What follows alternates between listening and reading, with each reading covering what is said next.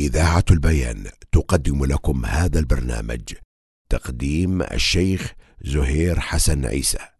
الحمد لله حمدا كثيرا طيبا مباركا فيه، والصلاة والسلام على رسول الله وعلى آله وأصحابه ومن تمسك بسنته بإحسان إلى يوم الدين. أما بعد، أيها الإخوة الكرام، السلام عليكم ورحمة الله وبركاته. أسعد الله أوقاتكم بكل خير. نتابع مع هذه السلسلة أعمال القلوب، وإن شاء الله سنتكلم في الحلقات هذه والحلقات القادمة عن الخشوع. الخشوع أيها الإخوة الكرام من صفات الأنبياء والصالحين، ومن مراتب الصديقين ومنازل المقربين، وهو حال القلب إذا تمكن خوف الله منه فيخبت لربه ويخضع لعظمته وينكسر لهيبته ويذل لعزته، ثم تظهر آثار هذا التمكن على الجوارح فتنقاد لله رب العالمين. فالله أسأل أن يجعلنا له خاشعين، إنه سميع مجيب. معنى الخشوع وحقيقته. الخشوع في اللغة يدور على معنى واحد ترجع إليه جميع استعمالات هذه الكلمة، وهو التواضع. ومن هنا قيل الخاشع المستكين والراكع، وقيل المتضرع، وقيل المتخشع هو الذي طأطأ رأسه وتواضع، وقيل غير ذلك ما يقاربه. وأما الخشوع في معناه الشرعي فعبارات العلماء فيه متقاربة أيضا، فقيل هو قيام القلب بين يدي الرب بالخضوع والذل، وقيل هو الانقياد للحق، وهو تفسير بالمقتضى واللازم، فالانقياد من موجبات الخشوع.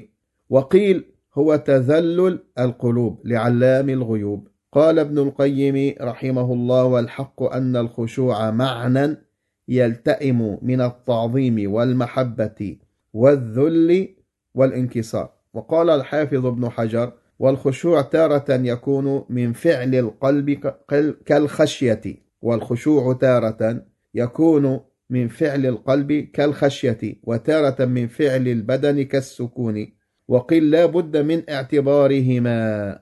وقال ابن رجب رحمه الله: وأصل الخشوع هو لين القلب ورقته وسكونه وخضوعه وانكساره وحرقته، فإذا خشع القلب تبعه خشوع جميع الجوارح والأعضاء، لأنها تابعة له، كما قال صلى الله عليه وسلم: ألا وإن في الجسد مضغة، الحديث. وكان صلى الله عليه وسلم يقول في ركوعه في الصلاة: خشع لك سمعي وبصري ومخي وعظمي وعصبي، الحديث أخرجه مسلم من حديث علي رضي الله عنه.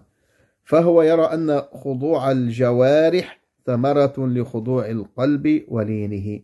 ويقول شيخ الإسلام ابن تيمية: والخشوع يتضمن معنيين، أحدهما التواضع والذل، والثاني السكون والطمأنينة، وذلك مستلزم للين القلب المنافي للقسوة. فخشوع القلب يتضمن عبوديته لله وطمأنينيته أيضا، ولهذا كان الخشوع في الصلاة يتضمن هذا وهذا: التواضع والسكون. فهو يرى أن لين القلب نتيجة وأثر ولازم من لوازم الخشوع، كما أن خشوع الجسد تبع لخشوع القلب، وأن الخشوع هو التواضع والتذلل والسكون والطمأنينة. ولهذا جاء عن علي رضي الله عنه أنه قال: الخشوع في القلب وأن تلين كنفك للمرء المسلم، وألا تلتفت في صلاتك.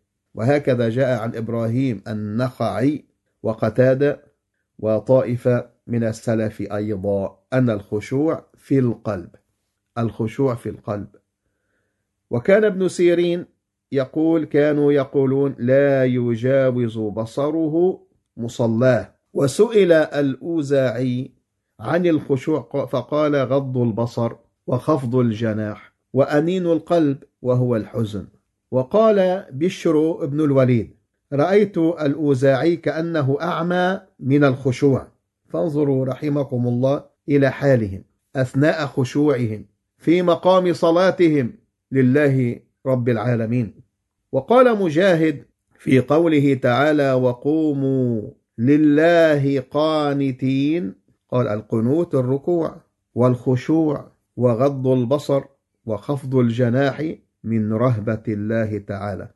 والخلاصة أيها الإخوة أن الخشوع معنى ينتظم خضوع القلب، ينتظم خضوع القلب وذله وانكساره وعبوديته.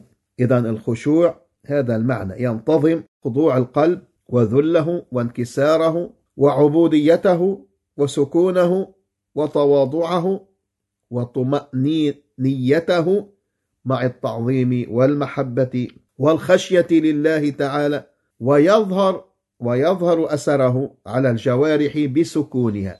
لابد أن يظهر هذا الخشوع الذي هو من أعمال القلوب، فإذا ما خشع القلب ظهر أثر ذلك على الجوارح والتواضع للخلق، فيكون القلب عامرا بالسكون والطمأنينة والتذلل والمحبة والتعظيم مع خضوع الجوارح، انقياد الجوارح أيها الإخوة، وتواضع العبد وسكون الجسم وسكون الطرف والنظر.